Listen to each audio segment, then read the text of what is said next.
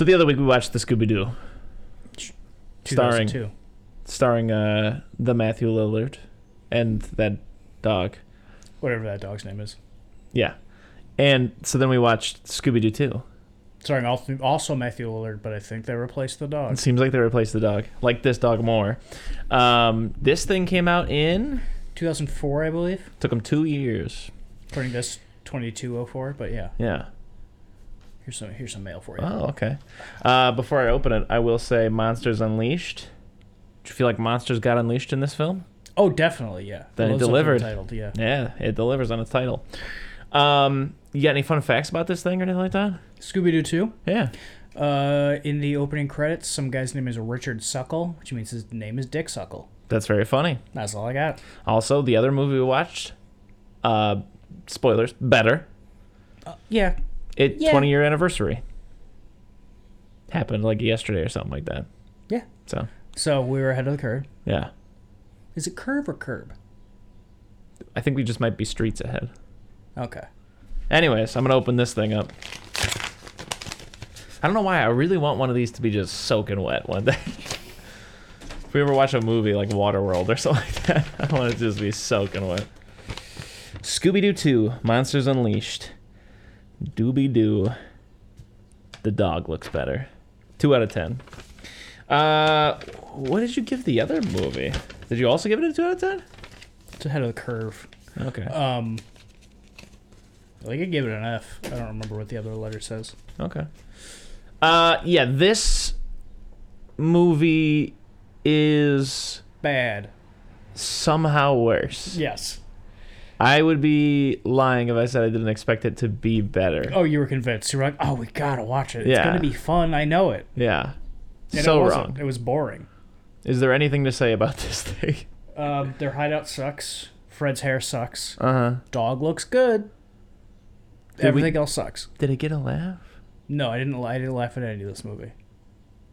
I would be lying if I said I didn't laugh when Peter Boyle is being followed by Shaggy and Scooby in the bushes. And he turns around and goes, bushes yowling at me again. I was pissing around my phone because I was doing anything I could during this 90 minutes to not be watching this movie. Yeah, so I will also say this. I didn't want to even really talk about it kind of because I was like, this is punching down. This feels like a really mean thing to say, and I don't mean it with any venom. This just legitimately barely counts. As a movie? Yeah. Yeah. So it's an F, obviously. Yeah. It's definitely, it's unfortunately one of those kids movies where they're like, it's for kids, who cares? Yeah. Which is bad. Kids It is deserve bad. better. Kids do deserve better.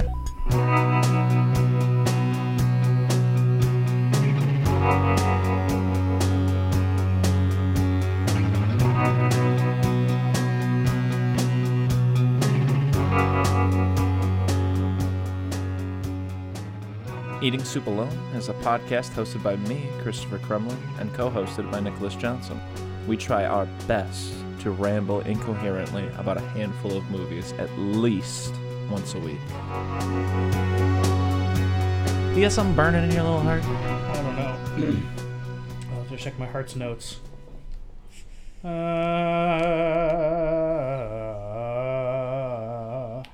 I'm tired of seeing Tom Cruise.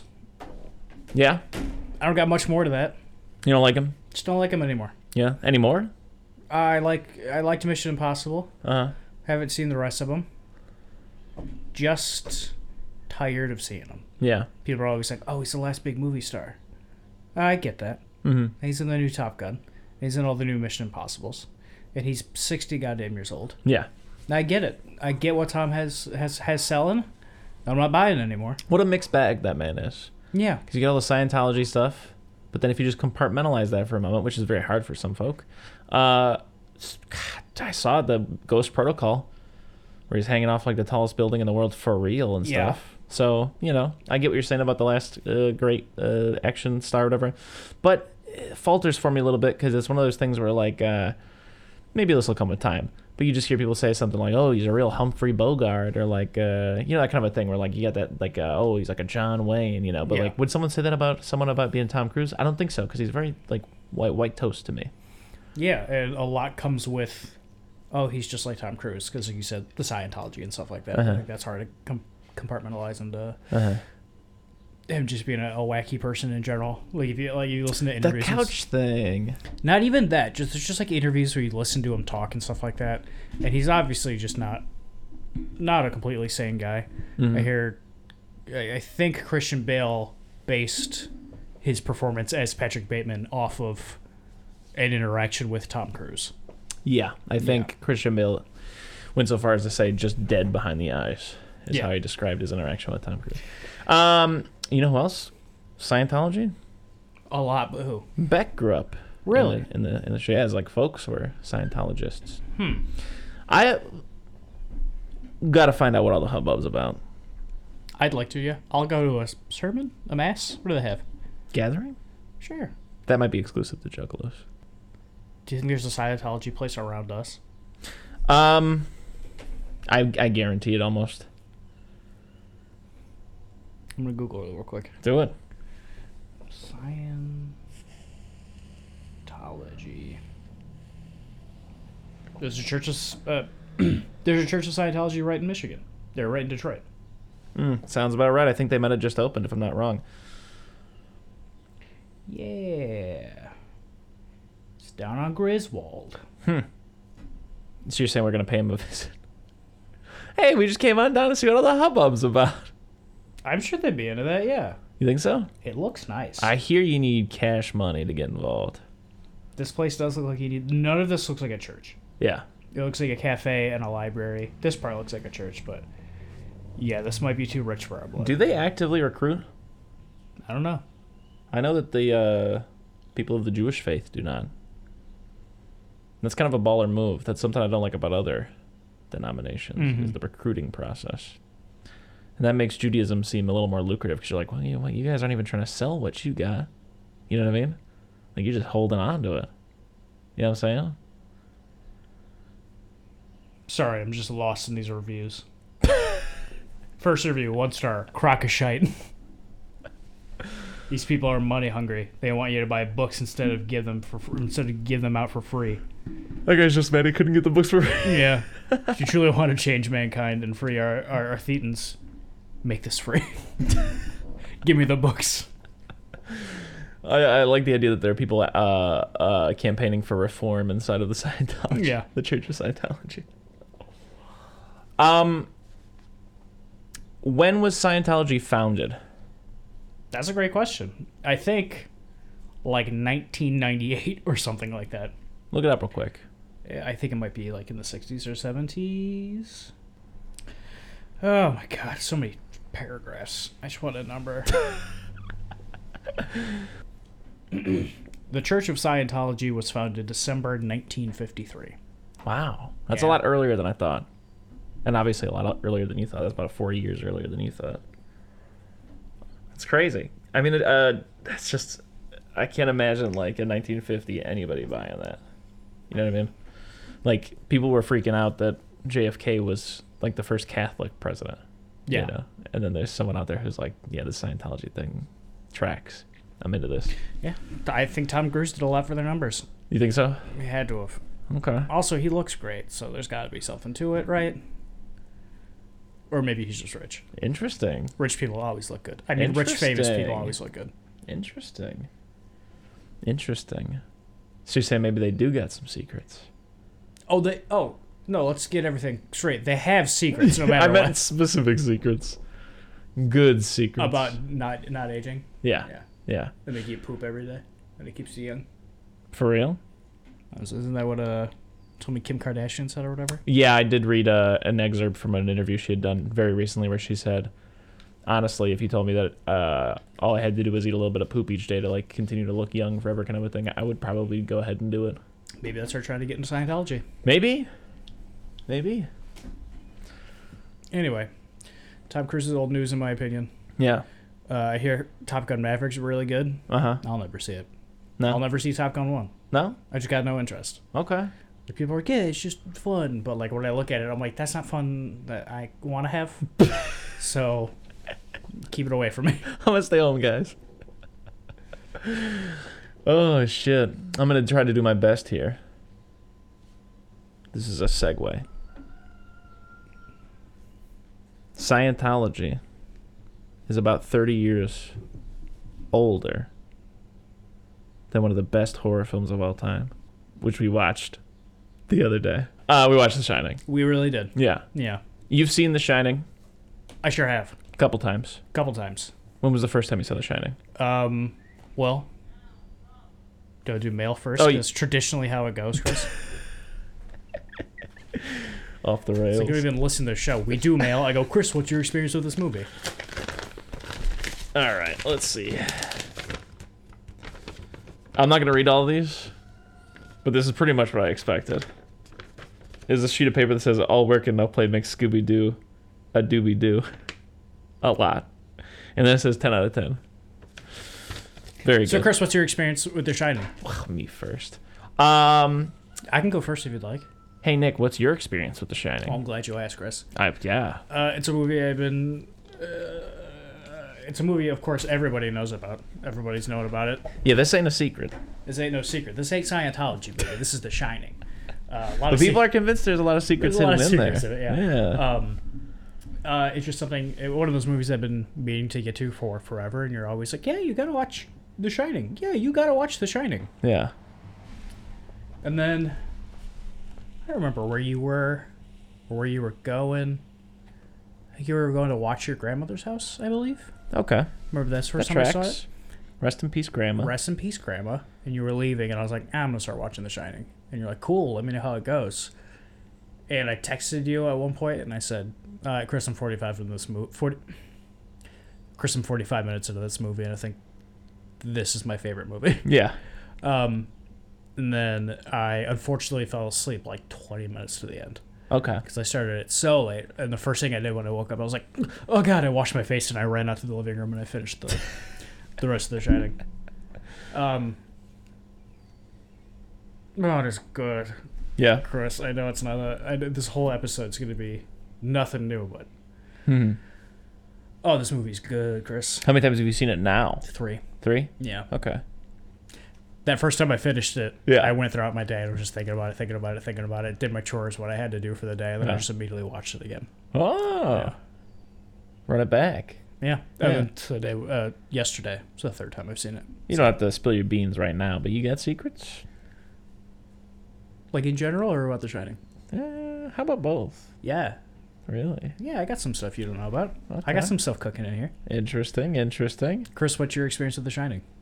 My experience with The Shining is shit. I mean, I saw it when I first was like, hey, yeah, movies are pretty good, I gotta find all these good movies and see them, and yeah, I don't know how to describe it other than I've seen it countless times since, and it's I mean, perhaps a corny thing to say, but it just casts a fucking spell every time. Every time I'm like, it always feels like I'm watching it for the first time. Yeah, it's something that you said when I was watching it for the first time that has stuck with me, and I feel it the other 2 times I've seen it too, and you put Yeah. it perfectly. It just puts you in a trance. Yeah. Like you're just a little like almost dizzy while watching it. Yeah. Yeah. It was interesting watching it with you the other day because I feel like primarily I've seen this movie alone. I think it's better alone. if I'm It's a being lot honest. better alone. Yeah. So, I mean, I was doing a lot of talking throughout and stuff like You that. sure were. I sure was. kidding. But yeah, that's one of the most interesting qualities. It's like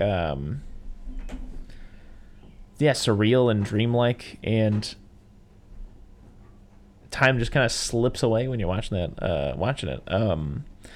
Obviously, this is a movie based on a Stephen King book. I've read one, Salem's Lot. Is there anything like this? They all take place in the same universe. Yeah. I think we've talked about Salem's Lot very briefly when we watched the Salem's Lot movie, but just to reiterate real quick, it's a mixed bag. I absolutely love the half that has to do with the town. The supernatural stuff is pretty good, but it's this sort of weird mix of like grown adults doing Stranger Things / Goonies type shit Okay. that is just weird. You know what I mean? And we watched the movie, and I thought, perhaps if they make these characters much younger, this will be a little more, it'll track a little better with like my just cultural sensibilities about like at what age you should be running around hunting vampires, and you know what I mean? Yeah. But no, they're old as fuck in the movie. And yeah, so anyway, Salem's Lot, pretty good book. I actually genuinely have been thinking about it a lot lately. Yeah. I'm thinking about reading it again. I would say I liked it, but like I said, just a mixed bag thing. This movie is not like a Stephen King book, really, except for the fact that the main character is a writer. That's a staple. But in the Stephen King books, I don't mean this in a mean way. Stephen King is not bad at like writing the main character to be like have some like dimensions and flaws, but there's also just that degree to which I'm basing this entirely off of Salem's Lot. You know what I mean? Like he just like strolls into the park and he meets that girl and she's like, "Oh my god, I'm your biggest fan." He's like, "Yeah, but we're gonna date then." You know, like things are just a little smooth for him. It seems like. One of the first things I want to bring up, we'll go back to it later, but like Jack Nicholson, just a pile of shit, loser, failure at everything. Yeah. Yeah. You just hate him right off the bat. Alcoholic, used to be a teacher. There's no indication of whether he was good or bad at that. Wants to be a writer now, obviously, is incapable of actually writing. Pulled his son's arm off. Yeah, not a great father, not a great husband. He's given this opportunity to care for the Overlook. As you pointed out, he does no caring for it. The wife does the whole time. And then even as a murderer, he fucks up. And throughout this whole movie, there's nothing that he does successfully. Yeah. Everything that he's ever done, he's always a failure. You know what I mean? And that's also a super interesting thing. This is a very scary and unnerving movie, and even Jack Nicholson himself is scary. Only really kills one guy. You know what I mean? Yeah, one guy dies in this movie. Yeah. I didn't think about that. Doesn't really achieve much. And I think that's what ends up making him sympathetic as well, is because he's a failure and because so much of the spooky shit's happening specifically to him. You know what I mean? Yeah. Because he does end up being a bit sympathetic. Like, you don't totally hate him or, like, think he's an absolute monster, but then you do at the same time. Whatever. Getting a little off topic. But, in short, this film is not much like a Stephen King novel, and I think that's justified and supported by the fact that Stephen King also hated it for a while. I think now he appreciates it for what it is. Does he? Yeah. Oh. He's just turned a new leaf a bit. Well, good for him. Just in the sense that he's like, I can appreciate it for what it is. Which is a bold thing to say about Kubrick, but I guess, I don't know. It's kind of a tricky sitch. I mean, like, imagine you wrote something, Kubrick did it, and you felt like you fucked it up. And you were just blinded to, like, the genius that he ended up. I think it's a very, I guess I get it from King's perspective. For someone to take your thing and make it their thing. And to be like, oh, it's all flesh and no substance, blah, blah, blah, this and that. But also, it reminds me of, recently I was reading some stuff about the end of the second season of Twin Peaks. Mm-hmm. Where David Lynch came back for that last episode. And there's a lot of that episode that was written that did not make it into, and David Lynch changed a lot of it. Yeah. And people are like, that was a big deal. Like the people who wrote it, like Mark Frost and those other two losers who did season 2 were upset about it. And I read an interview with Mark Frost where he was like, no, if you give something to David Lynch and he goes, cool, I'm going to do some stuff with this. Yeah. You let David Lynch do some stuff with it because that's what he does. You want to see David Lynch do that. And I feel like if Stanley Kubrick is adapting your work and he wants to make a Stanley Kubrick movie out of it, awesome. All the power to you. Mm-hmm. I know a lot of his movies are obviously critically acclaimed now, and I think even at the time, for the most part, some of them were. I think some of them were not received great in the beginning, but then it went on to be great. I wonder what the general perception was up until, like, 1980. That's a great question. You know what I mean? Like, I wonder if it was, like, you know, maybe comparable to, like, the Mr. Eggman, who does, like, the witch thing, where everybody's like, oh, this guy's a genius. But, like, nobody really talks about it a bunch. It's not like he's, like, being thrown any amount of money he wants kind of a thing. Or I wonder if it was, like, a Christopher Nolan type thing, or what? I'm just curious. Something I'm ignorant to. I wonder. What is Mr. Eggman? What is his name? Like Kieran Eggers or something? Or Robert Eggers? Or Roger Eggers? Oh, okay. Oh, yeah. No, you really threw me for a loop there. I was so confused. But anyways, and also another thing, I mean, before we get into the movie too much, it's also really neat, like, it's kind of like Philip Seymour Hoffman working on a Paul Thomas Anderson movie. Like to have Stanley Kubrick and then Jack Nicholson is working for him. Like that's a dream. Yeah. That's a dream combo. You know what I mean? A dream match, for lack of a better term. Yeah, I think Shelley Duvall is Yes, amazing also in this too. for sure. Yes, Shelley Yeah. Duvall. I just don't know that she ever reached like the star status that like it would be one of those things where it's like, you know, like, oh man, I can't believe Shelley Duvall's working with, I don't know, I can't think of another director right now, but like Francis Ford Coppola. I think it's because this movie, specifically Stanley Kubrick, destroyed her during this movie. Like I've read some stuff here and there. Yeah, I've read some Yeah, he stuff. treated her just horribly and Yeah. just She really seemed didn't pretty s- mentally distraught in that little documentary we were watching afterwards. Yes. It was a big bummer because I like Shelley Duvall a lot. Yeah, and I'm upset about it. I know she has some mental disorders and stuff like that. Mm-hmm. And I don't know what that has to do with this movie, or if anything from this movie did that to her. Just in general, I know she was treated just inhumanely during this Yeah. movie. Like, Great performance. yeah, I was think thinking it's a about that great a lot. performance, but also I think it's a great performance because that was actually Stanley Kubrick was actually doing that to her. Yeah. So it sucks because I want to give her flowers. I want to be like, great job, you're amazing in Yeah. this movie. But also at the same time, I feel weird because at the same time, I might be like, oh, you might just be being driven insane Yeah. in front of a camera. Like I was reading just very quickly, like she would go home after takes and her hands would be raw and like cut up and stuff like that from holding that bat so long and all the takes it made her do, and she'd be crying for so long that she'd be dehydrated when she went home and stuff Yeah. like that. And apparently, like Stanley Kubrick and Jack Nicholson just didn't really talk. He was just like, yeah, just do your thing, Jack. Yeah. Yeah. Very interesting. Also, her performance, like I said, that stuff, very sad. But just talking about what I see on screen, the whole time I kept thinking, a perfect fit. Both of them, yeah. I couldn't see anybody else playing that role because she has this perfect thing where, like, I just, like, sympathize with her so much. Yeah. She doesn't deserve any of that shit Yeah. before they even get to the hotel. Yeah. Jack Nicholson is a dick to her. Horrible husband. Mr. Yeah. Jack Torrance. She doesn't deserve that, man. Yeah. She's so nice. I love all the scenes with her and Danny. Yeah, she's Like a sweetheart. Danny- She seems like a great mother. She seems like a great woman. Perfect, a great heart, you know? Yeah, I Very just- honest and open with everybody. I absolutely love that scene at the beginning of her and Danny at the table. Yeah. I don't think Danny's the best child actor I've ever I seen. think he fits well, though. but he fits pretty well. Mm. But I love when they're at the table talking. They're saying so and so, and then he goes, "Does the thing with his finger, Tony?" And he goes, Yeah.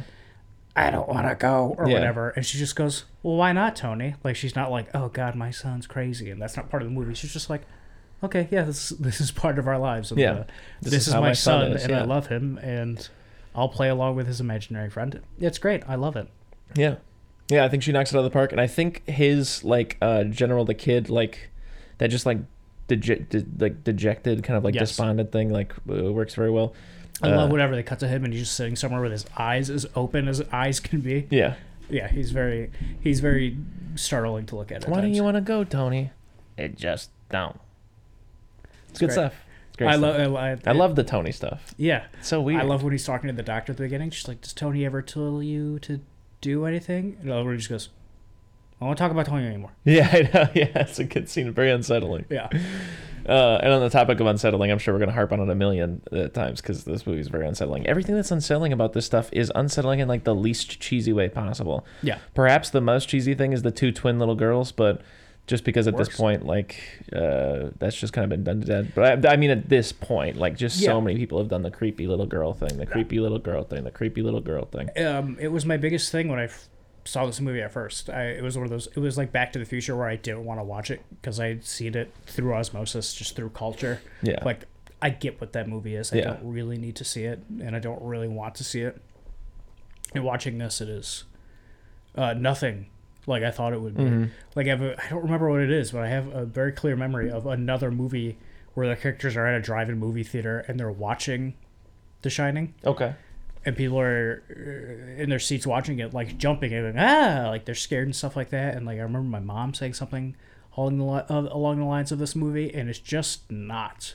Mm-hmm. None of this movie is, in a way, scary. Mm-hmm. It's just spooky. Very It's spooky, just very unsettling. Yeah. Yeah. I mean, and I love the way that the movie like ramps up because it's like sprinkled throughout the beginning for sure, like the Tony stuff. Mhm. You know what I mean? But then there's just that point where like almost like something like and this is more a compliment to the Conjuring rather than like me, you know, kind of like comparing the 2. Mhm. Obviously, The Shining does it way better, but like in The Conjuring, there's like a clear point where like from now on, shit has hit the fan. It's just Yeah. going crazy. And The Shining has that too. It's the point where Jack Torrance has that nightmare sitting on the table, and then Wendy's trying to comfort him. I think your name's Wendy, right? Yeah. Yeah. Anyways, Wendy's trying to comfort him, and he's like, "Oh my God, Wendy, it was horrible. I had a dream that I killed you and Dandy, but I didn't just kill you. I chopped you up into little bits." You know, that kind of a thing. Yeah. And then Danny comes into frame as, you know, Wendy's trying to comfort him. And Danny's clearly, you can see from behind that his shirt's like kind of ripped or whatever. And she runs over to him and she's like, "Oh my God, what happened?" And he's like comatose, won't talk. And then she immediately assumes that Jack did it, yada, yada, yada. And then just from there, like, you know, then he goes up into the bar. And then Wendy comes back in and she's like, "There's a woman in there." And then he goes in there and that happens. And yeah, it's just kind of balls to the wall from that point on. You know what I mean? I absolutely love. Yeah, you're correct. It is that one point, and then it goes balls to the wall. But I love how but how slowly it ramps up, and then it gets to that point. I love the title cards when time passes, or they're telling you what's like when something's happening. I think it starts with the interview, Yeah. and then it goes to like closing day, and then it's like 1 month later. And then it's like Tuesday. Then it's Thursday. Then it's Saturday. But then it's Sunday, and then it's Monday. I think there's less that I'm saying, but Yeah. it goes like from day to day, and then it goes noon, 1 o'clock, 3 o'clock. Like it's just getting faster and faster. Things are getting crazier and crazier. Yeah. It's great. I love it. Yeah. This movie is also like I would almost compare it to something like The Witch, where or like the Blair Witch Project, where like part of it that's so unsettling, or for like a better term, or ease of use, like scary, is just the isolation. Yeah. And like the whole thing builds that sense of isolation. You start off with those like the score, phenomenal, out of this world. Oh, So yeah. good. You start with, you know, just the blom, blom, blom, blom, as it's just slowly panning over like just vast scapes Yeah. of just nothingness for a long time. And It's so impressive to watch because oh yeah. there's no, you know, it's 1980. They ain't no drones. Yeah. You know, that's a big ass helicopter with a Yeah. camera strapped to the bottom of it. Love it. That just goes on for a while. Going down the road, you get introduced to the hotel, and there's a lot of people there for sure. But then you cut back to Danny and Wendy, and they are alone Yeah. in their small little house. They're just kind of watching TV. A woman comes after Danny like collapses or whatever. But other than that, you know, Wendy interacts with that character, and then what else? Scatman Crothers. Other than Jack. The manager of the hotel, I guess. Oh yeah, for when a they come in little on the bit, first yeah. day. Yeah. And yeah, from that point on, once they get to the hotel, also just nobody else there. You know what I mean? It's like Yeah. so much of this movie is just them.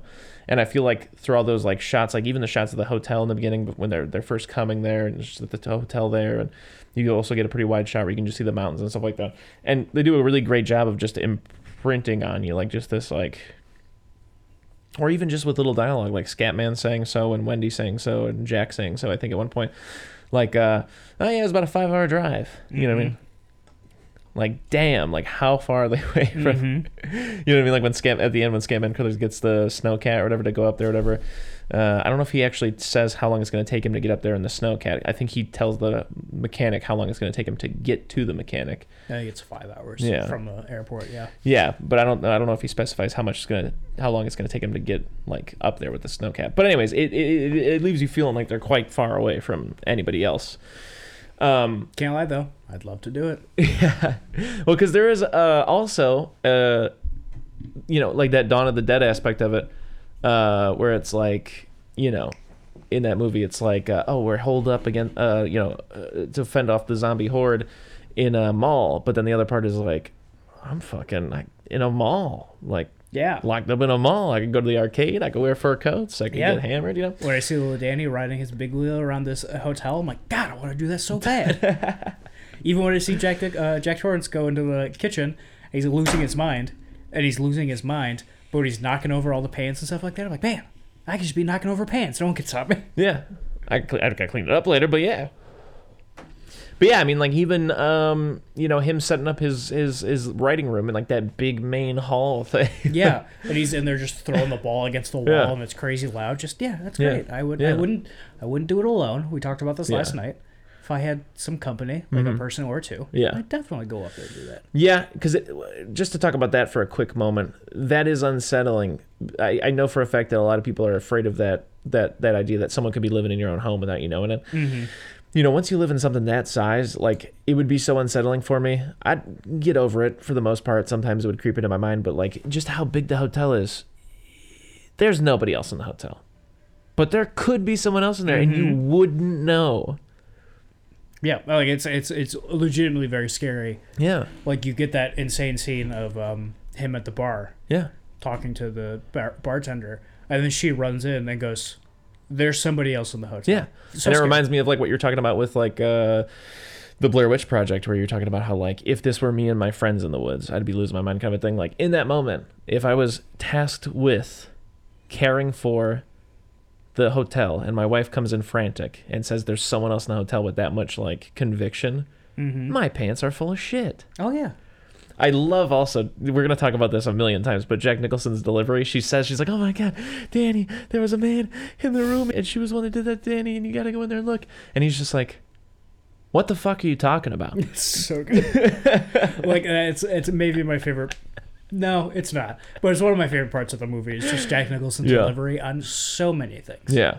Like, for example, one that I know you really liked is she wakes him up in the morning or whatever. She made him breakfast.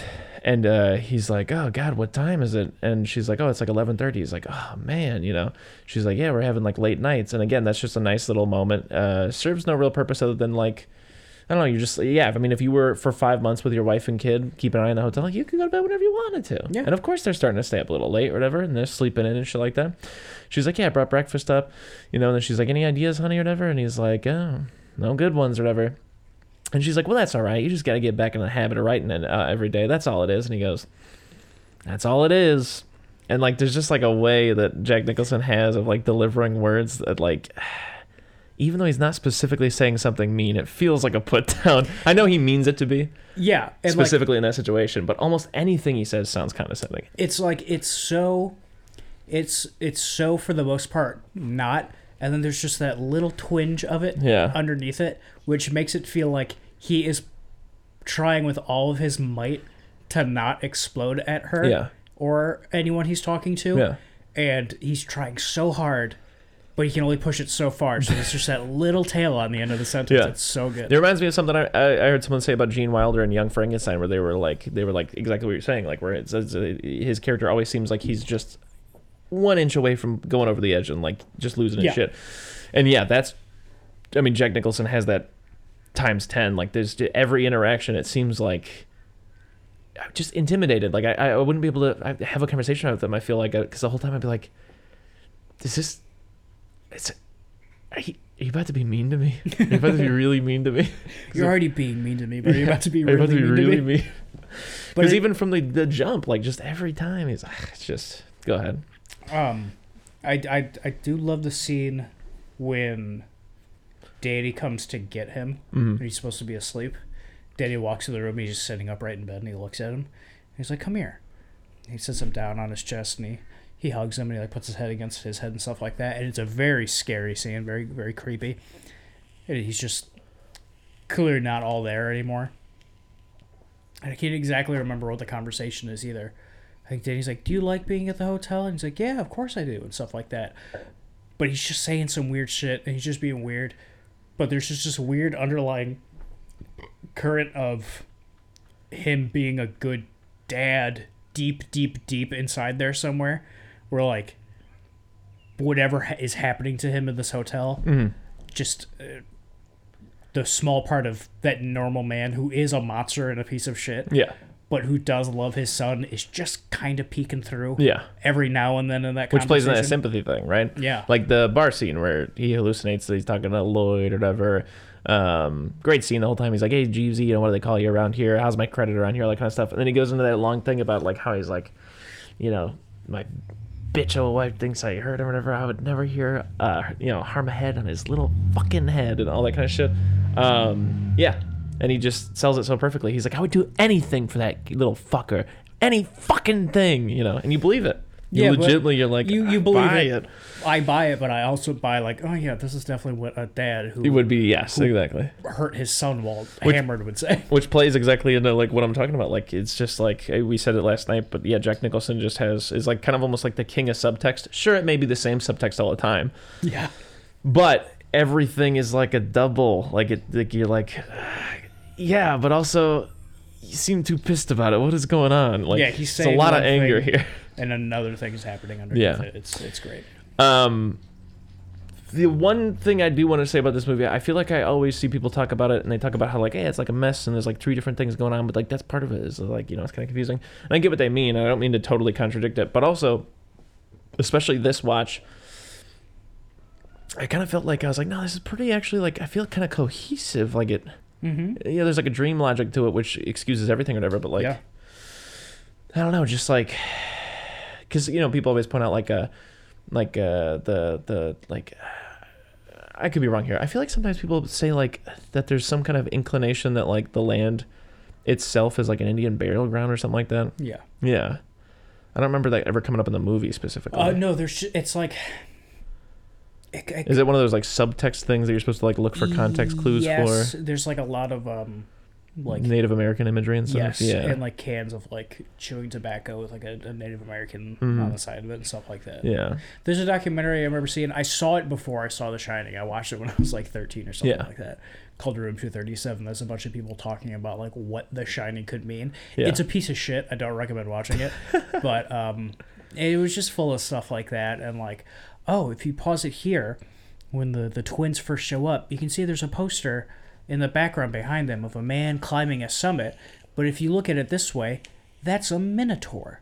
And the minotaur, usually, it's like, no, A little too far. it's a dude standing on some skis. But yeah, I know people are always like, is it ghosts or is he going insane? And it's like almost one of those things where it's like they all kind of blend into each other. Like, Yeah. and nothing is the one thing kind of a thing. And you can't really tell between any of them, but they all blend together like seamlessly in like this like fever dreamy way where like you feel like you're going down the rabbit hole too. Like you're going insane kind of. Yeah, you've got the Danny and his ability to shine and Scatman Crothers' ability to shine. And he gives that great expositional bit. good. Yeah, it's so great. I love that he calls him Doc.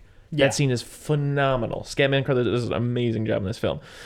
Like he's like, how about we get you some ice cream, Doc? Wouldn't you like that, or whatever? And then Shelley's like, well, why do you call him the Doc? We call him Doc. How would you even know that?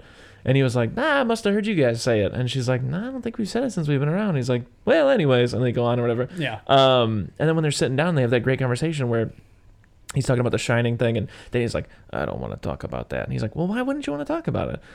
And it's a great question. Why wouldn't you? Yeah. You know what I mean? I would say that's one of the things that's like the most like, I'm just going to flat out say it. This thing reminds me, this is probably the closest bit of media to the kind of like surreal dream logic-y thing that I get from like Twin Peaks and love the most. Yep. It's just like, okay, so he shines, right? And so does Scatman Crothers. So this is logically something that's just accepted in the world that just happens inside of the world of this book. But what the fuck is Tony? Because even Scatman Crothers is like, who's Tony? Yeah.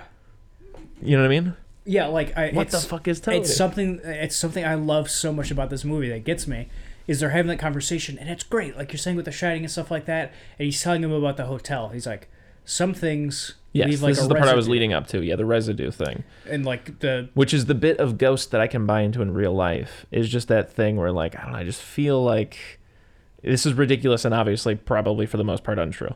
But just that thing where like, you know, people are always like, oh, some bad shit happened here.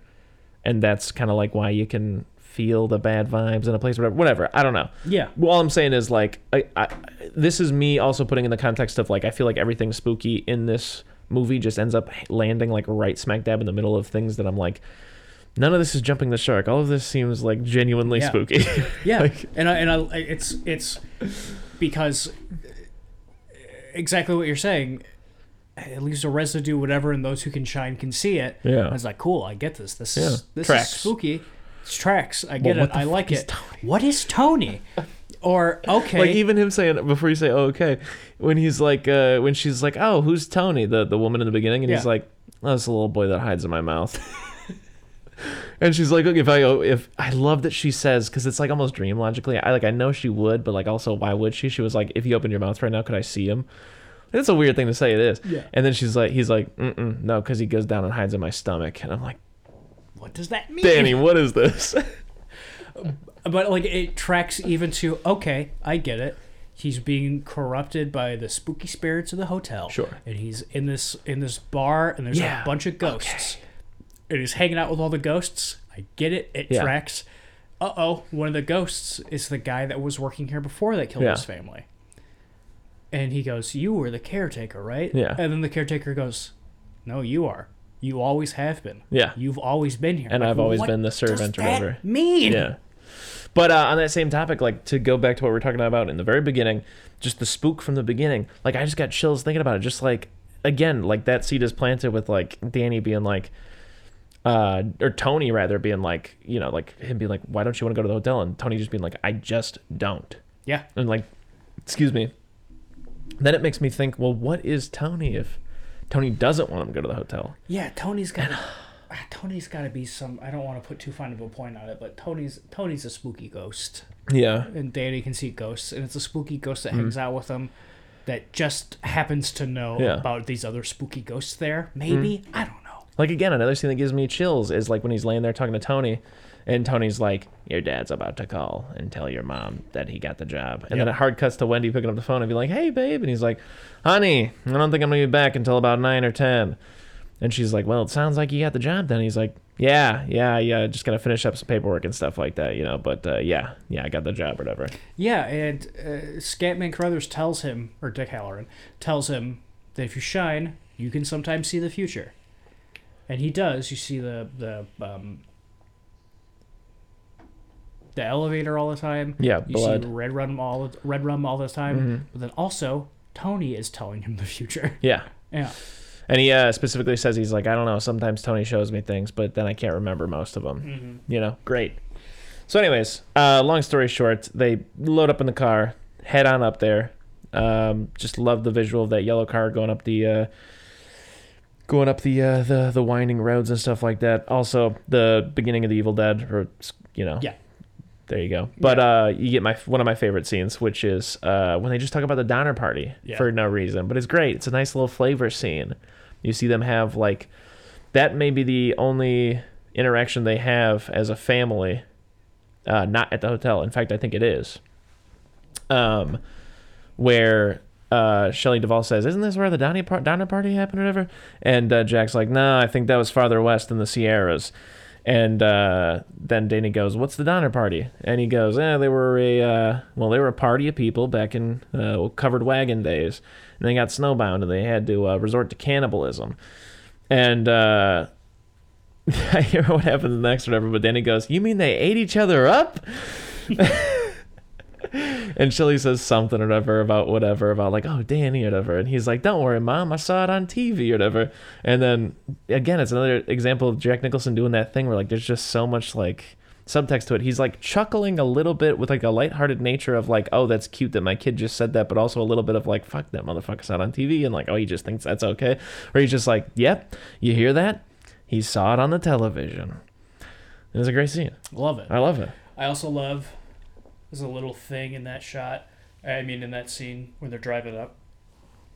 They're driving the same car that I think is described in Stephen King's book, but it's yellow instead of, in the book, it's red. And on the way up there, they pass the same car, but red, and it's broken down on the side of the road. So it's a little Stanley Kubrick thing, being like, hey, fuck you. This ain't your dad's The Shining. So anyways, they get set up at the hotel. I forgot to mention the Scatman Crothers conversation that Danny goes just out of nowhere. He's just like, what's going on in room 237? Yeah, and I he's love like, that. and I love that, like, Scatman Crothers, so obviously lying to a child. He's like, nothing. Ain't nothing going on in 237, and there's no reason for you to go there. Spooky. And I Sorry. do love that they keep Spooky. it locked too. Yeah. Yeah, I love Yeah. that. I love the first time that he goes up that like. Well, it's a hotel. I think all the doors just lock behind you. But anyway. Sure, but I do love that he tries it and it's locked the Yeah. first time, because then later when he goes by and it's just fucking open again, chills. There's a key in the door. Yeah. Yeah, like my eyes were watering just saying that, because that's the other thing. Like I'm sure we talked about this before, but like most of the scary in a movie doesn't really hit you until you're thinking about it later. Yeah. And yeah, like I said, like even just like, okay, put myself in those shoes. I'm walking around the hotel, right? For some reason, I don't shine, but like I got a weird vibe for room 237. I had never been there, but for some reason I was like, why don't I try to open this? This feels weird. I open it, it's locked. Can't get in. Who knows how long later, a couple weeks later, I go by and the fucking door's open with a key in it. Yeah, that's the thing. If I would shit my fucking pants. you walk by that door, it's open. You're like, okay, it's an old hotel. Maybe there was a gust of wind and these locks ain't too strong. Yeah. And they just kind of blew open. But there's a fucking There's key. a fucking key in the door. Yeah. It's so good. So spooky. So anyways, yeah, as you said, Danny's fucking around on his little trike. Maybe he sees the twins at some point. I can't remember exactly when that happens, but he sees them little twins. Love the sound of the tricycle. Yeah. Just that The those big rug, and then it hits plastic the rugs. wheels. Yeah, And it hits yeah. the rugs and it stops and it goes and it stops and it goes. Because Because it's somehow just like it's what I love about the music. it's almost like the soundtrack. Yeah, it's droning. it's almost like a drone. Yeah. The music is, but then it's not. And I just love. I'm sorry if I'm going off track to something you were gonna say, but I love the music in this movie so much. Like it starts before it's supposed to a lot of the times. Like very big intense music will be playing while people are walking down a hallway. Yeah. And then they'll walk into the spooky situation and the music's already going. Yeah. So you're nervous before you get there, almost like, oh, I can feel something's wrong here, or feel something's wrong in this hotel. And it gets expressed kind of with the music, or even like, I brought it up to you while we were watching it. There's that scene where he's sitting at the typewriter and the shots from behind him, and it's just a big shot of that room. And Wendy is walking from the other side of the room toward us and Jack, and just the music is just going fucking buck wild. And he's just smashing away on the typewriter, and the shot doesn't change at all. It's just on the surface a shot of her walking across the room towards him. And then when she gets to him, he rips the paper out of the typewriter, and like a big violin sting happens. And it's like, on first watch, it's like, I don't know what that was about, but it was unsettling. And then, as you watch the rest of the movie, he's sitting there just typing crazy person shit. And so when he rips it out and there's that big violin sting, it's him, like, I guess, kind of snapping out of it. Yeah. You can make the case for the whole soundtrack sounding this way, but I'm talking especially about the second half. There's like a lot of like stringy stuff and whatnot, and just there's a general like I feel like the sound design or the soundscape that like the soundtrack portrays. It gives me it reminds me a lot of like some of the silent movie scorings that I've heard before. That's also very spooky. I know that there's also the side by side comparison to some like black and white silent film where the chopping of the door. And the head coming through the chop of the door also happens. That's just an observation. I have nothing deeper to say about that. But, back to the general synopsis thing to help me keep a through line of what we have and have not talked about. Danny's cruising around. Jack's quote-unquote getting to work. You see Shelley Duvall doing all the work to maintain. Yes. Which is something that you mentioned the other day that, like, I had never really paid attention to much. But, yeah, fucking shitty. What a selfish guy. Like all he wants is this 5 months so he can work on this book. And he makes such a big deal about like my responsibilities and I've signed this and we'll talk about that, a little more later, whatever. But fuck him. No, he doesn't want any of that. He doesn't actually want to take care of this fucking hotel. He just wants that 5 months. Yeah. He's not thinking about like what any of that entails. He's just thinking for 5 months I can get paid to write a novel, Also, I was thinking about it while watching it this time. When he's talking to the manager at the beginning of the movie, the manager tells him the caretaker before you killed his family, or not before him, but just one of our old caretakers killed his whole family. Jack Torrance doesn't look super surprised. Yeah. And it could just be like a weird, this is just how he's playing the scene kind of thing. Right. But then later when he's talking to that ghost, he goes, I've seen you before. Yeah. And he goes, no, I saw you. You were in the paper. I saw it. You and your blah, blah, blah, and you killed everybody. Do you think maybe he knew about that before coming here? There's a chance. Yeah, maybe. Definitely a chance. Maybe there's some, or maybe not. I don't know. I just thought it was strange because I was like, when he said it this time around watching it, when he's like, I've seen you before. I was like, did he? And then I was thinking about that scene. I'm like, yeah, he doesn't seem super surprised when he's telling him that. Have I ever talked to you on the podcast specifically about me staying at the Larium Manor in the UP? No. I don't know if I've talked about that. Long story short, I'm really not going to go into it too much, but I took a little vacation with my partner a couple like Memorial Days ago. And it was right after the pandemic, and we went and stayed at the beautiful Larium Manor in Larium, Michigan, in the Upper Peninsula. Would definitely recommend. It's gorgeous. It was some sort of like fucking mining like baron who just the family made a dickload of money before fucking off and leaving the manor. Abandoned for a while, and then it became like a funeral parlor, I guess. And then it was abandoned for a while, and a woman and her husband bought it and turned it into like a bed and breakfast in like the 80s or 90s or something like that. I could be totally wrong about exactly when that happened, but that's the general history of the place. Went there, had a great time, other than it was just kind of weird the whole time. Like I said, it was right after the pandemic, so we were like a group of... To talk about the hotel I think has like 40 rooms or something like that. Like I said, just used to be an old mansion. And we were like one of like 3... families of guests staying in that whole hotel. You know what I mean? The mining family that built the thing built it in like 1908 and shit like that. So it's just, very much so like The Shining, just like, early 20th century, just luxury, right? Yeah. So yeah, first season that it was open after the pandemic.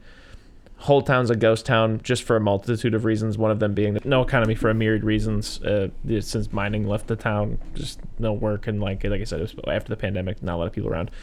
Anyways, once we got home, I found out through fucking the craziest happenstance. Just ended up meeting a stranger, talking about it a little bit, and then them being like, "Oh shit, where?" And I was like, "Oh, Larium," or whatever. And they're like, "Oh my god, like 2 years I stayed at that hotel. Yeah, fucking crazy, haunted, right?" And I was like, yeah, I assumed probably because it used to be like a funeral parlor. And they were like, "No, because of the murders that happened there." And I was like, "What?" And she was like, "You didn't know that? Like it's like really famous for that." And like I googled it, and yeah, I guess there was a man who ran the funeral parlor named Maynard, and he took care of what the newspaper's words, his invalid wife. Apparently she was an alcoholic to the point of being deemed invalid, and his grandson, who had been abandoned by his the Maynard's daughter. Their family just went off to like Africa or something like that and abandoned the boy. The boy had been abandoned after he survived some kind of fire, and he was just burned all over his body. And Maynard frequently had to drive all the way from Larium. This is like a 7-hour drive down to Ann Arbor to get very specific like skin treatments for him and shit like that. Had to take care of the parlor by himself because his wife is not able to work or whatever. Then found out that he was terminally ill, and just kind of went crazy and was like, "I'm going to take out my wife and kid on my way out because they're not going to be able to survive in society without me." So just killed himself, killed his wife, and killed his kid in the fucking house. So you stayed at a Shining. And then guess what? Guess where the funeral for all of them happened? In the house. It's a funeral parlor. Fuck. Yeah. Now, this is the point where I go off the rails. I don't really think this is that scary. I wasn't scared in the time. I'm just relaying information. The last night that I was in town, the way that the room was set up was that there was like a door to the hallway, both in my room and in the bathroom. On my side of the room, there was also a door into the bathroom where I could see the door to the hallway as well. And both of those doors had like old principal office, kind of like stained, not stained, but like glass where you can't really see like through a it. Frosted glass kind. Yeah, frosted almost, but still clear, just wavy. Ooh, I don't know what the fuck that's called. But anyways, so to save on money every night, the owner, the innkeeper, she'd come around and like turn off all the hall lights. Mm-hmm. For some reason, the last night that I was in town, she didn't. And I woke up probably, I know this sounds cliche, but like 3 or 4 in the morning. I was just laying there, I couldn't sleep. And I noticed that the lights were still on in the hall or whatever. And in the bathroom window specifically, over the course of maybe like 5 minutes, it looked like something walked past it. And then like a little while later, it looked like something else walked past it. And then a little while later, it looked like something else walked past it. You know what I mean? Just over the course of like 5 minutes. I know nobody was up because I couldn't hear anybody walking around. And like I didn't actually see the figure of a body. It just like got dimmer for a second. And I was like, huh, what? Like I said, off the rails. 3 dead bodies. That happened 3 times. Coincidence. But anyways. All I remember from that story, because I remember you going up there and you telling me about it, and vaguely remember it being haunted. Yeah. But all I remember is, because I think about it like once a month from the story. Yeah. Is you telling me about that place and about the frosted glass and being able to see in the bathroom, and you said, quote, yeah, and so you can just see my pink blobby body doing naked poopies. So anyways, The Shining. So anyway, Jack's naked taking a big blobby poop or whatever. I can't remember the last thing we were saying about this. No, that's okay. Let's just talk about some of the big spookies. One of the big spooky is, the bar scene, which is just fantastic. Jack Nicholson acts the hell out of that, where he's sitting at the bar drinking. Good. And like we said a second ago, Wendy comes in just distraught. Shelley Duvall kills it. Jack kills it with that line.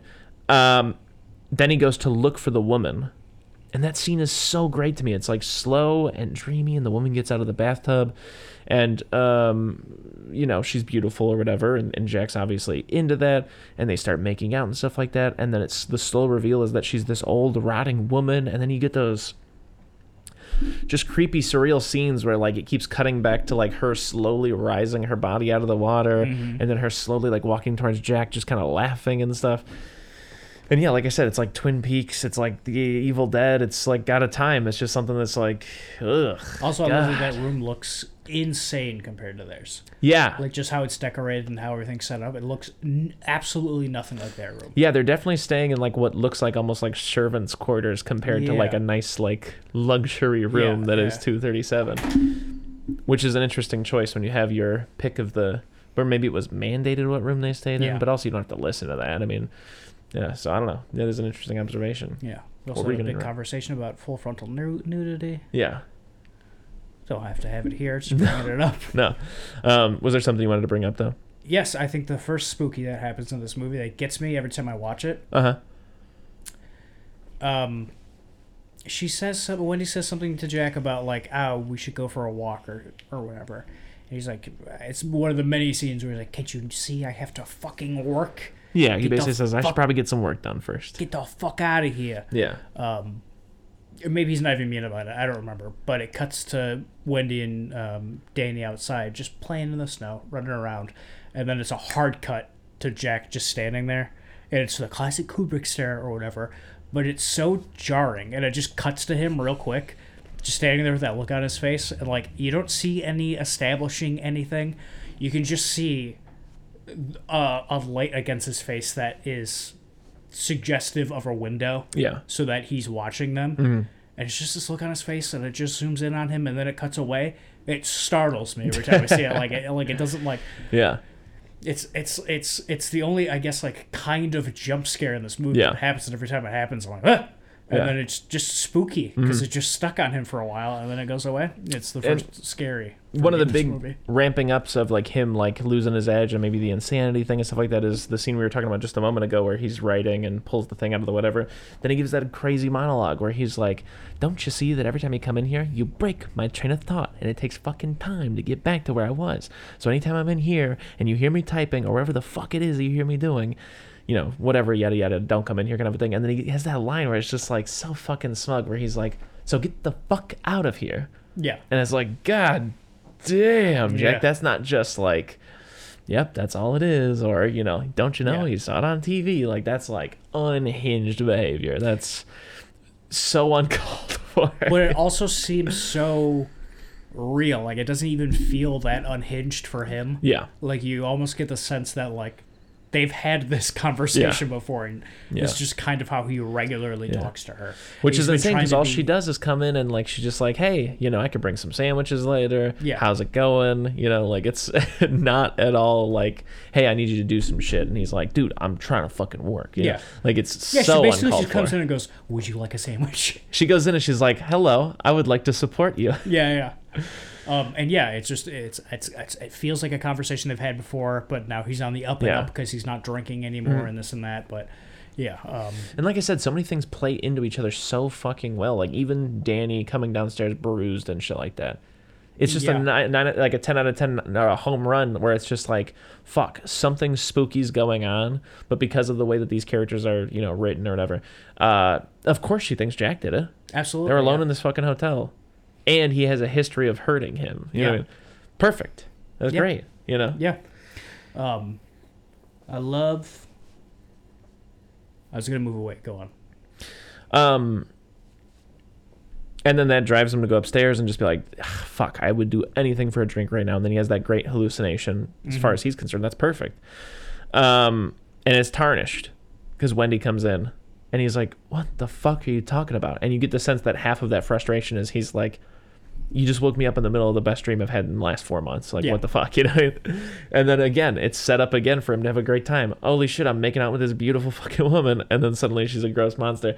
And it's an unintentional bit of humor as far as I'm concerned. They definitely don't play it up for laughs, but it's so funny to me or whatever. When he comes back to the room and Wendy's like, what's happened? Who was in there or whatever? He's like, no, nothing happened. Yeah.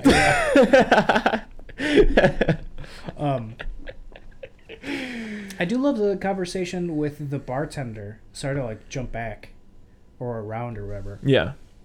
But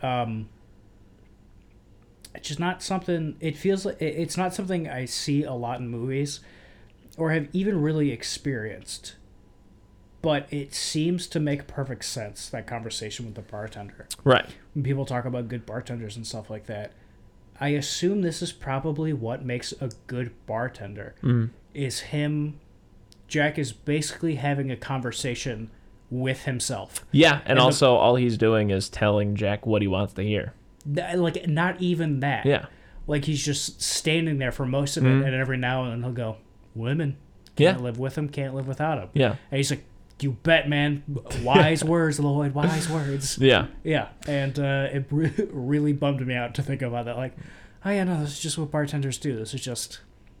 Yeah, this is just it. There's a lot of guys like this just doing this all day. I think it also speaks to one of the things I like about this movie, just the kind of like, you know, a lot of restraint, I feel like. I don't have a great example, but I'm just thinking about like the scene where like the maid in The Conjuring is like, "Look what she made me do." Like, it's so over the top, but the bartender plays it very subdued. He's just like, "What will it be today, Jack?" Yeah. Like, he's kind of weird and creepy just because he talks kind of slow, but I don't think they're hamming it up. I think it's a very, like, they play it just like, the spook comes from just it being surreal and uncanny. Like, it seems like a scene that would be happening if he weren't a ghost. Yeah. You know what I mean? Yeah. Like, so many of the interactions just kind of play like that. And I love how just, like, in those scenes where he's talking to ghosts, just how a little... amped up Jack Nicholson is. Like, he's, I don't know, for a lack of a better term, just chewing up the scenery. Yeah. But all he's really interacting with is the bar and his wallet in that class, where he's just like, "Ba ba ba." I'm doing a lot of pantomiming for those who are listening. He's like, "Da da da." He's pulling out his wallet. And he's like, "Da da da." And when he puts the money back in his wallet, he's like, "Well, I'd like to know who's paying for my drinks." Yeah, it's great. Well, that's something I like about Jack Nicholson's performance in general, is that he does get to do whatever the fuck he wants, but again, it's just also so fucking tasteful because Jack Nicholson's a master. But even when, like, he's on the staircase with Wendy and the bat, right? And he's like, "Give me the bat.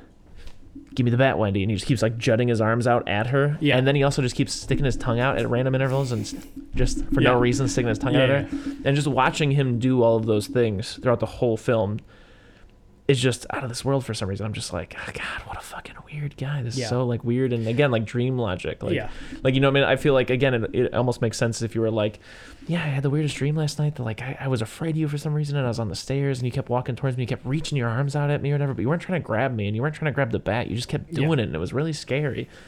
And he's got also another just great, like, weird delivered line from him that I love. And, like, it's the whole scene is so fucked. Like, it takes so long and it's so tense, and he's following her for so long, and she's backing up. And God, I love just everything about her, like, composure and, like, just the way she's standing and the way she's holding the bat. It's like wrong. Yeah. Like, she's holding it in the middle, and, like, it's such a weird, like, clearly this makes her feel more safe. Yeah. But just looking at her, just little Wendy with that bat, that's not doing anything for her. It almost gives you the feeling of, like, when you're in a dream and you're like, your punches don't. Exactly. You know? Yeah. But then it works. She does hit him, but he falls down the stairs. Yeah, it does But work. just her even, like, kind of hunched over, like, swinging at him with the bat up the stairs and stuff like that. It's great. I love it. And like you said a second ago, it almost makes sense that she doesn't, like, immediately, like, totally flee or, like, flip shit and stuff like that. Again, that almost seems like an interaction they could have had any time. Yeah. Because of who Jack Nicholson is. You know what I mean? But I love when back to weird lines or weird delivery from Jack Nicholson. I love when she's backing up and she's like, I want to go back to my room. I just need to think about some stuff. And he's like, you've been thinking your whole fucking life. What are a few more minutes gonna do to you? I know. I love when he's like, "What are a few more minutes gonna do for you now?" Like just the way. And she's backing up and she's like, "Stay away from me. Don't hurt me. Don't hurt me." And he's like, "Give me the bat." And she's like, "Don't hurt me." And this is the part I love when he goes, "I'm not gonna hurt you. I'm just gonna bash your brains in. Yeah. I'm just gonna bash them right the fuck in." Mm-hmm. Just I don't know why the phrasing "bash them right the fuck in" makes me chortle a little bit. It's so good. Also interesting, he's always got like a cigarette burning by his like typewriting, so I never see him smoke a cigarette. Wendy's smoking nonstop all the time. She's swinging that bat and she's like, "Stay away from me. Just don't hurt me." And then the other big spook is he hallucinates being back at the bar, except there's a party going on now, and then the old caretaker spills a bunch of shit on him because he's a server, and then they go in the bathroom. Phenomenal scene. Phenomenal Target bathroom. Yeah, Target looks like a Target bathroom. And they just have this awkward back and forth the whole time where Jack's doing that thing where he's like, "I know something you don't know." And Jeeves is, not Jeeves, but, the servant or whatever. I can't remember. It's Gordy or Gordon or something like that. Gene? Yeah, starts with a G for sure. Yeah. Anyways, and he's just totally off put by Jack. And Jack's like, "I've seen you before." And he's like, "No, you haven't," and stuff like that. And he's like, "Yeah, you used to be the caretaker here." And he's like, "Nope, I've never been the caretaker." And he's like, "Yeah, you have." He's like, "I saw you on the news." And he's like, "Yeah." And he's like, yeah, you chopped up your wife and your 2 girls, whatever. And he's like, "I have no recollection of that," and whatever. He's like, "Oh, of course you did. Yeah, you lost it," and stuff like that. And then he eventually breaks, and he's like, "But you've always been the caretaker, and I've always been the servant," and stuff like that. And just using those vague terms, saying like, I know he doesn't say the servant, but like whatever, like the help or whatever he says, just like being like, "You're the caretaker, I'm the servant." It almost seems like it's like this play that they put on, which again plays into that thing, like I said, of the echo. Yeah. The residue, that's an analogy that people frequently use for ghosts, is that they're trapped in the most traumatic moment of their life or whatever, and they just have to live that on repeat. And in that sense, you play a part, like you are the caretaker, And so that just plays into that thing, and it's just so unsettling. Such an unsettling scene. It's very you're right, and I love him being like, "No, I don't know you. And I don't know what you're talking about." Yeah. But like Jack Nicholson doesn't even say anything. Yeah, he's just cold stares the whole time like this, like, "Yeah, oh, no, you chopped them up." Yeah, and there's nothing specifically that Jack Nicholson says to him. I think he just goes, "Your son is trying to contact somebody to come to the hotel." Yeah, and then they say the N-word back and forth like 6 times. They do say the N-word. This is something I frequently forget about this film. It's just like Shaun of the Dead. Absolutely.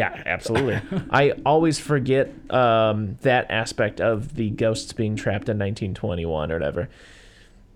You hit the first N-word and you're like, "Whoa, forgot that one." And then Jack says it and you're like, "Whoa." Yeah, while forgot that one. You don't even have the last out from the first whoa, and you're like, "Whoa." Oh God, yeah. So that happens. Yeah, but yes, okay, they say the N-word a bunch. And then that guy goes like, and I had to correct my girls, and then I had to correct my wife, and you're like, "God damn." It's again just more of that like dream logic where he's just like, no, that didn't happen. Your son's trying to get somebody here, and I killed my wife and daughter. Yeah. It's great. Like so much. I'll go back to this. Keep saying what you're saying. Say more. Talk. I don't know if I have more. I was just gonna say. What was I gonna say next? We're running through the spookies. Yeah. Well, the specifically about the correct thing. What's another spooky?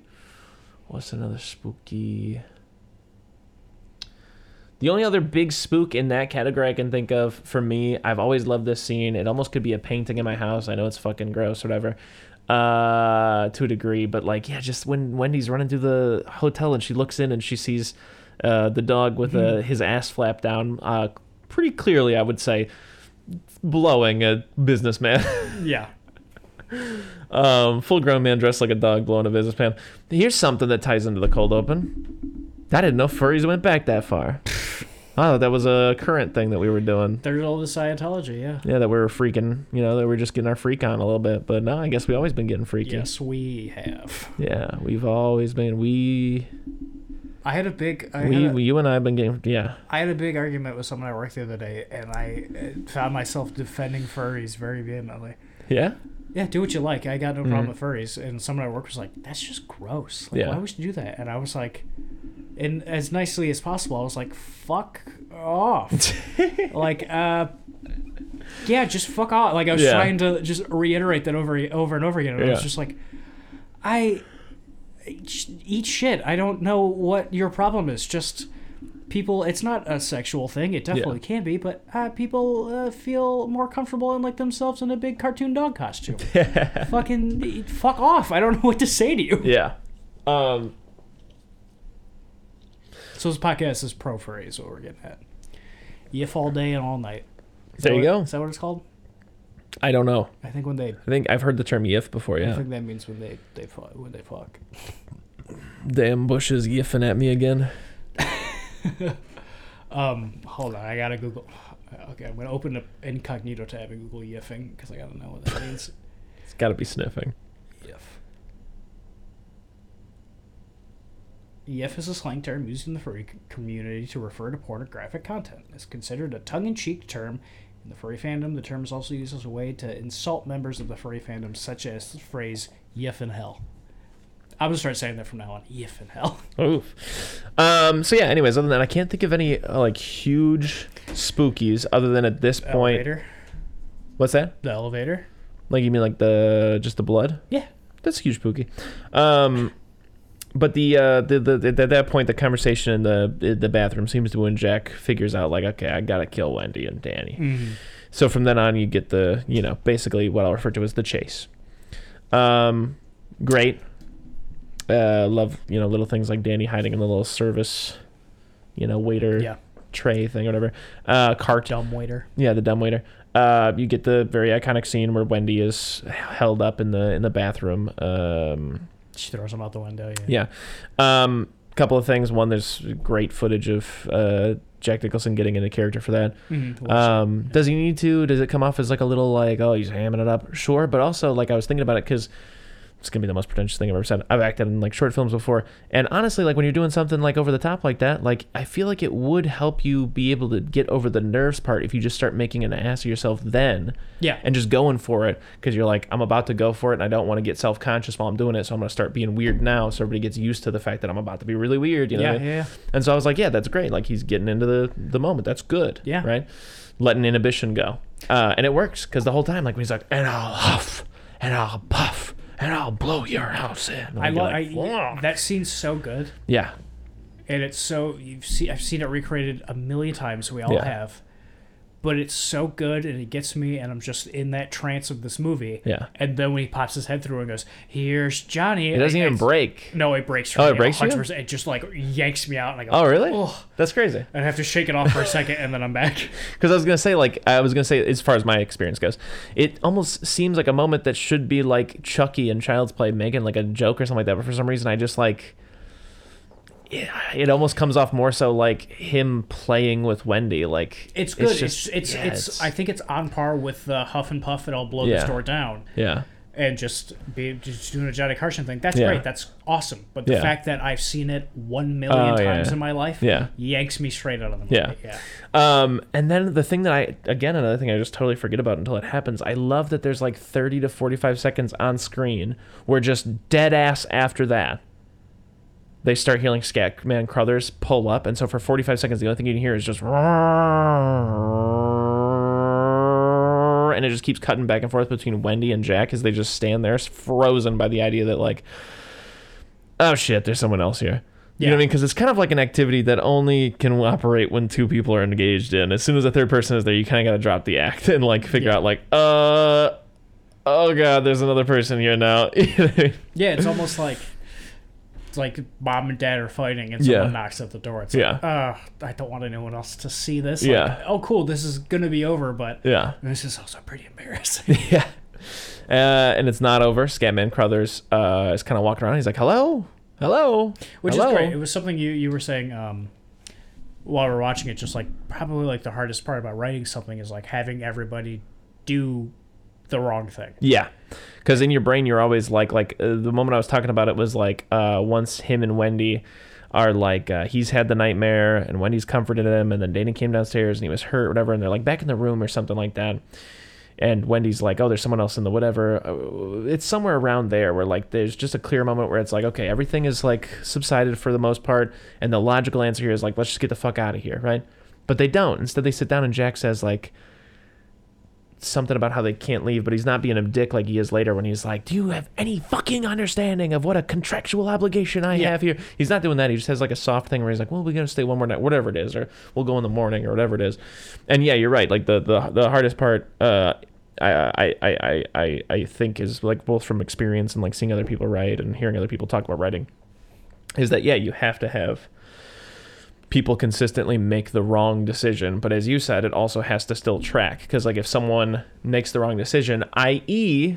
in a horror movie, here's the most cliche example, when they're like, why would you run upstairs instead of run out of the fucking front door? That's a perfect example. As a writer, you need them to go upstairs, Yeah, but it doesn't make sense. exactly. But if you're a good writer, you find a way to make it make sense, you know? That's why I love when Scatman Crothers shows up and he's just walking around going, hello? Hey, is anybody here? And you see Jack like hear him and go, oh no, I gotta kill this guy. And you're like, fucking, why are you yelling through the hallways? But also, yeah, that's what you gotta do. How are you gonna, it's a big empty hotel. Yeah, you gotta get someone's attention. You gotta get someone's attention. You gotta find these people. That's how you're gonna do it. Yeah. That's great. He gets axed immediately right in the chest. It sucks. I hate it. Yeah. Scatman Crothers, I can't get over it. Scatman Crothers is so good in this movie. So good in this movie. We watched part of the making of that was on the DVD right after this. There's that scene where they were like, they're talking to Scatman Crothers. They're like, what's it like working with whatever that boy's name who plays Danny? Yeah. And he's like, it is just a gift to work with all these wonderful people. And he's crying. Yeah, and he literally says, I'll remember this forever. Yeah. Which is such a heavy thing to say. He's talking about the kid, and he was like, he reminds me of my son. And it's just a joy to get to spend time with him. Yeah, because if I'm crying, they are tears of joy. It's like, God damn, Scatman. But anyways, another thing also is like, this is a little separate, but yeah, there's that nice interaction that Scatman has with that mechanic that he knows. And that just paints such a rich portrait of like Scatman, and he talks about being the head chef, and it just, without them saying anything about like how like this job is my life or whatever, you just get this like sense of like their life, their day to day, like how they know each other and stuff like that. Great. Anyways, back to the spook. Danny and Wendy will link up, and they run into the maze. No, where does Wendy go during that time? Don't they link up for a second? Or is it, it's not until after Danny goes into the maze that they link up, right? Wendy and Danny. Danny comes out of the maze. That's when they link up. Yeah, but before that, they don't link up. I don't know where Wendy's at during this time. But anyways. I think she's just running around the hotel seeing the dog blow a guy and the blood come out. Oh, yeah, and finding the dead body and stuff like that. It's also worth mentioning that Jack, fucked up the radio and the snowplow. Classic spooky movie stuff. I was thinking about, this is one of those things that I was telling you earlier. I was like, I had so much to talk about and I forgot about all of it. I remember this one. I love when she locks him in the freezer and he's in there and you get that great shot from underneath him and he's up against the door and he's like mad. He's like, you gotta fucking let me out of here. And then he gets, calm. He's like, oh, Wendy, you hurt me real bad. I think I need a doctor. I love while he's doing all of that, and like you can even see it on his face where he gets like calm and like sympathetic and like, oh God, I need whatever. He's still, while he's doing it, he still has one hand on the door handle and the other side of the door. Mm-hmm. Like he's like, she's gonna open this door. I'm just gonna fucking ram her. Like even while he's like quiet and contemplate, it's so good. Like he's just like, I'm fucking ready. Yeah. It's so good. He also reminded me that the ghost lets him out of the fucking thing. Oh yeah, that's right. The ghost lets him out. Because he wakes up after sleeping on like a fucking sack of flour or whatever, and there's just like Oreos and shit next. And stuff. Yeah. Which is so funny to me because I love that idea that he's this psychopathic killer that's about to kill his fucking family. He's gone fucking insane. He's talking to ghosts, and ghosts are making sense to him. On top of that. Yeah. And then he's almost got to kill his wife, and then his wife locks him in the fucking whatever, and he's just like, yeah, well, I guess I'll take a little nap. Yeah, I love. But first, I think I'm a little hungry. I'm gonna look at Oreos, and he just smashes out on Oreos and falls asleep on a sack of flour. Yeah. It's something I see all the time when people like talk about like the mysteries of this movie. It's just like Well, how did Jack get out of the freezer? How would that have happened? Ghosts. Ghosts. It's a fucking ghost. There's a ghost cellar at this place. That's the one thing that makes me less. It makes me more upset than the Minotaur poster. But yeah, as you were saying, there's a lot of little things inside of this. One that you noticed is like when he goes into Scatman goes into the walk-in cooler, then the shot of him leaving it, like the door's on the wrong side or whatever, the handle or whatever. Yeah, That's the thing I've been meaning to bring up. Yeah. But I keep because I was going to save it for the end. Yeah. I'll talk about it now. Yeah. No, fuck it. I'll save it still. All right, save it. Back in the bank. Yeah, they go into the maze. Danny has that great idea to start backtracking his steps and then, hop over to the side and brush up all his steps so he can't see it and then run off. And obviously Jack gets stuck in the maze and dies frostbitten and the whatever. And Wendy and Danny are fine. The one thing I don't like about the movie is that dead frozen Jack Nicholson looks just a little off to me. And it takes me out. I think it's because he's like cross-eyed. It almost comes off like a comedy bit that he's a little cross-eyed, but I get you. And that's such I love the mixed bag of an ending because Danny and Wendy are fine and they've gotten away, and in a sense they've broken the routine, they've broken the loop. So does that mean they're fine, or is this damned to happen over and over and over and over and over again? We gotta watch Dr. Sleep to find out. Is that really something that gets addressed? I got no idea. Okay, because I didn't know. Danny's the main character of it. I've never heard anyone talk about this aspect of it, but just watching it this time, I was thinking like, well, they kind of break the loop, so I think they might be actually free. Because at first I was like, oh, that's bittersweet because it's just going to keep happening and again. But I would say personally, I feel like they broke the loop and it's done for them. Yeah. That's what I feel like. Yeah. Because it doesn't match the script of what's happened a million times to this point. Then you get that great scene where it just ends with the shot of, that you've always been here. The photographic evidence of the you've always been here. Yeah, I love that absolutely. Just disgustingly long shot. Yeah. Pushing down the hallway and that old 20s music playing and then it closes in on the picture and July 4th, 1921, I think. Yeah. Yeah. I would say perhaps the only thing I don't like is when Wendy sees the hotel covered in comical amounts of cobweb and bones, skeletons everywhere. I don't like that shot. Feels a little goosebumpsy, yeah. Yeah, you could cut that, and this movie would be the better for it, but it's also not a hindrance. Yeah. Yeah. Yeah. Anything else? No, I think it's time for you to take that out of the vault. Yeah, I just... Whip it out, boy. It's just... I just love this movie. It's so... we made the joke 1,000 times while watching it. This is the first A24 film. Yeah. Like every... Astronomically influential, yeah. Yeah, every good movie that I see that I like is just this. Yeah, kind of doing what The Shining did. Like almost any A24 movie you've seen, it's tapping into this like weird surreal, like what do they mean, vagary, but also it's loosely makes sense. Like, yeah. And like I'm sure this movie has to be taking something from somewhere else. Yeah. Like this movie has to be inspired by something somewhere. But from my knowledge and what I know, most things that I like film wise, like modern movies or Twin Peaks, just all feel like they come from here. Yeah. And then also has that added layer of that 70s 80s sheen of a movie over it. So it just feels so much cooler. Yeah. If I'm being honest. Yeah. And I hate that about my lizard brain. Like I really do look at a lot of modern movies and I'm like, I just can't get into it because of this guy's haircut and the fucking shirt that guy is wearing and just how crisp all this is. Yeah. Like it just, it looks too much like my, like not even my, but just like an H&M commercial. It kind of looks, you know what I mean? Like it looks gappy. It looks like something from the Gap. And it just reeks of late aughts, teens. I get that, yeah. General, like kind of corporate, like this is what a man is, and this is what a woman is. Like, and it goes back to what you were saying about Scatman talking to the guy at the gas station. It's like, you just don't get a lot of scenes in movies nowadays of just blue collar workers doing stuff. Yeah, it's always or even people going to the gas station and talking to the clerk or whatever. There's like a lot of just little things that like make sense that they're not in movies anymore because it's not true to life. But it's almost to the point where like, well, what does modern life look like? I guess I still think modern life looks like for a lot of people working at a gas station. It does, but and what that's you see in movies now. Modern life is Silicon Valley, I guess. Yeah, and just we had that like conversation too. Yeah. That's the thing is like I think it's not true to enough lives to have all of your main characters be like, well, actually, I'm trying to develop a new engine sound for electric cars, and like, oh, I work for home. Like there's Yeah. a lot of that. In your comedy movie, one person at least is developing an app. Yeah, exactly. But yeah, there's something so tactile about this, and that's one of the reasons why I think like things like this are so enduring rather.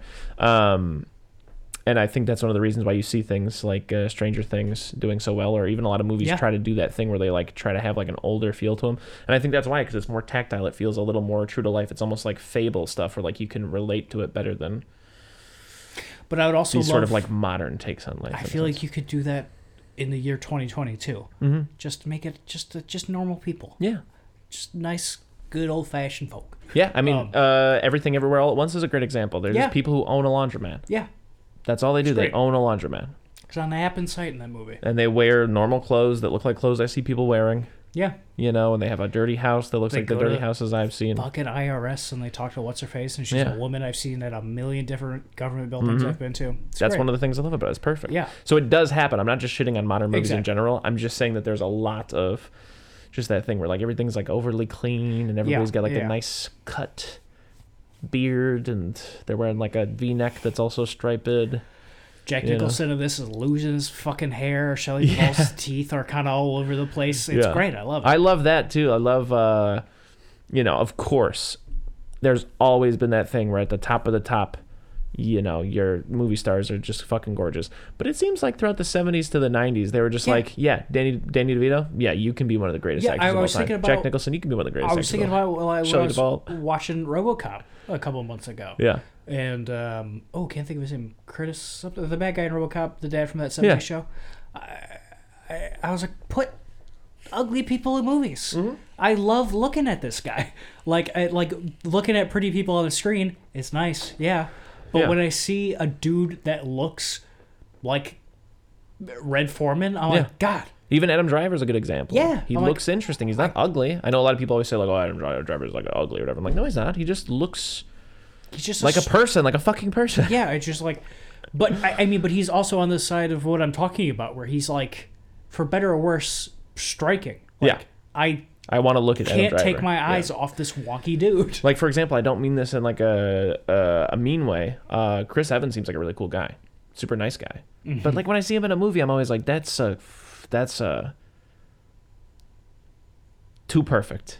He's too perfect looking. Yeah. That guy, he looks like someone carved him. He's fucking gorgeous for sure. He is a golden retriever of a man. Yeah.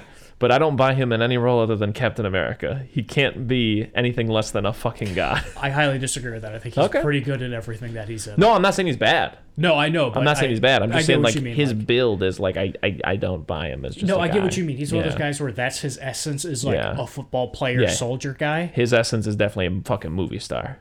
But when I see, sure. But when I see, he's almost a Brad Pitt type, where it's like you're a really good character actor in a leading man's body, and I feel bad for you because I think him and Brad Pitt both are really, really good actors, and they can do almost anything. Yeah, but they don't really get to because they're so pretty. I will say that Brad Pitt still has a little bit of that thing where he seems like a guy who you'd be like, "What the fuck you doing waiting tables here?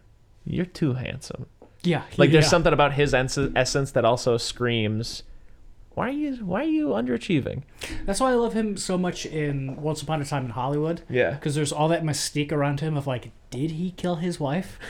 So everyone, like, nobody really likes him, and there's nowhere for his career to go. So he's just this insanely handsome guy. Yeah, that's just kind of a schlub. Yeah, and can't really get anywhere in Hollywood. But that's just his lot in life. It's great. I love it, and he gets to just be that second banana. Yeah. Just character actor that he gets to be. It's great. Yeah. Anyway, I like The Shining. Yeah. Well, let's run it down a little more. I would even say, to a little degree, when I see David Cross in movies or TV show, same thing. Or even Mark Ruffalo, although that's pushing it because he's really fucking handsome, but also he's got a little interesting to him. Oh, no, I think Mark Ruffalo is a goofy looking dude. Yeah. But it's the perfect amount where he's just a little cutie because of it. Yeah. Ryan Reynolds is another example of like that Chris Evans thing where I'm like, too handsome. You're too perfect. Yeah, I don't know. There's something about him where I'm like, you're too. My favorite. It looks like God was like, this is one of my favorites.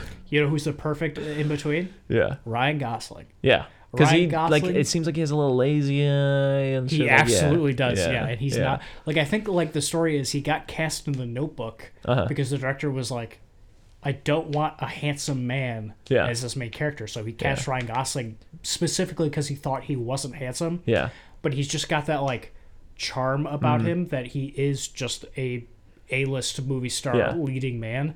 But also you can see him in Lars and the Real Girl or anything that he's in, and you're like, this guy's just a fun, wonky, likable dude, but he's also an A-list movie star. He's great. It reminds me of like the roguish, slubbery, like young Harrison Ford, because there was definitely a point where Harrison Ford became a fucking hunk, I think. Mm-hmm. But especially like the first Star Wars, he just kind of looks a little bit like a dude. Yeah. You know what I mean? But then, like, you see pictures of him, like, not in Star Wars, so he's got some stubble. Yeah, and you're got, like, holy shit. A kind of loose-fitting shirt on. It's like, fuck, dude. Yeah. But for some reason, he looks a little schlubby in the first Han Solo role. Yeah. But yeah, The Shining, very good. What was I saying? Oh, yeah, and everything goes back to it and blah, blah, blah. And I think this movie is just untouchable. Yeah. Like, in the way, nothing about it, everything about it works to such a small level that, like, and it's just got this logic about it that even if there are continuity errors, like what we were saying, like I noticed while we were watching this, the handle on the door of the freezer changes sides over and over and over again, and I don't know if that's on purpose or not. Yeah. And so there's just, this movie is airtight, and even when there's holes in it like that, maybe it doesn't matter. Yeah. This and Twin Peaks, I'm sure there's other examples, but for some reason these are two things where, like, I have seen footage of people making these shows, and yet when I'm watching it, it seems like something like a tree. Like, I don't, it feels like nobody made this. It just exists. Yeah. Yeah. Like I said, like, The Shining feels like a dream you have remembered from last night, you know? Yeah. Yeah, and it just, again, just everything I love about everything when it comes to movies is just in this movie. Yeah.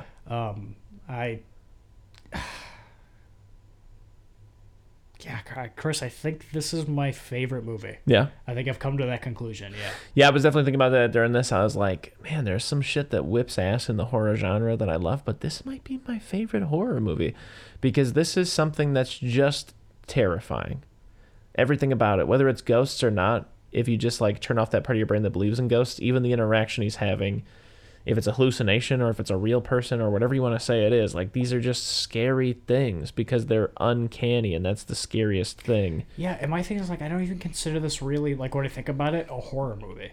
Like, all the stuff we were talking about, like, yeah, that's good, that's spooky, but, like, there are horror movies that I watch that I'm like, I'm shaking in my little boots. Yeah. And, like, days go by and I'm still just a little spooked by it. Yeah. This movie has never scared me. Yeah. You know? It's just like, there's some stuff where I'm like, yeah, that's startling and that's spooky, and there's just this overwhelming sense of dread over all of it. But Yeah. I just love it so much, Chris.